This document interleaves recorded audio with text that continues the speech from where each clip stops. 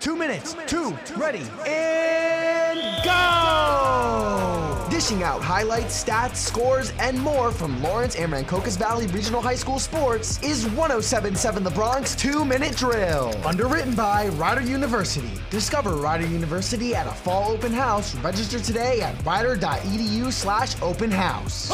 What is going on, everyone? I'm Jake Serrano, and this is the 2-Minute Drill from Rider University, recapping your Lawrence High School Cardinal athletics in 2 minutes. Going to the turf, girls field hockey won 7-3 over West Windsor Plainsboro North, led by Alex Murphy with 3 goals. The Cards improved to 5-4 on the season, snapping a 3-game losing streak. Girls soccer won over Trenton this week, shutting them out 7-0. The Cardinals improved the record to 6-3-2 on the year. Moving over to boys soccer, they went 2-1 this past week with wins over Delaware Valley and Princeton Day, but lost to Trenton. Boys soccer is now 4-9 on the year. Moving over to the gridiron, varsity football has now lost 4 straight games, bringing their record to 2-5 on the year. The Cards fell to Robbinsville this past week 34-7. And moving over to the courts, girls tennis won their match 3-2 over Heightstown, improving to 7-1 on the season. The Cards currently own the highest winning percentage in the conference. Previewing ahead, girls tennis has matches with Petty, West Windsor, Plainsboro North, home and away, and then rounding it out with Stewart Day. Both girls soccer and boys soccer will play Allentown this week. Field hockey will take on Robinson, and varsity football will play away at Bordertown Friday night, where you can catch the call on 107.7 The Bronx WRRC. I'm Jake Serrano from Rider University, and this has been your 2-minute drill for your Lawrence High School Cardinals athletics on 107.7 The Bronx and 107.7thebronx.com.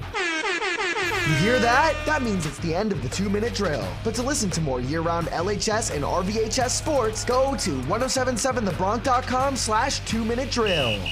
The timeout is over, so let's get back to the music right now on 107.7 The Bronx.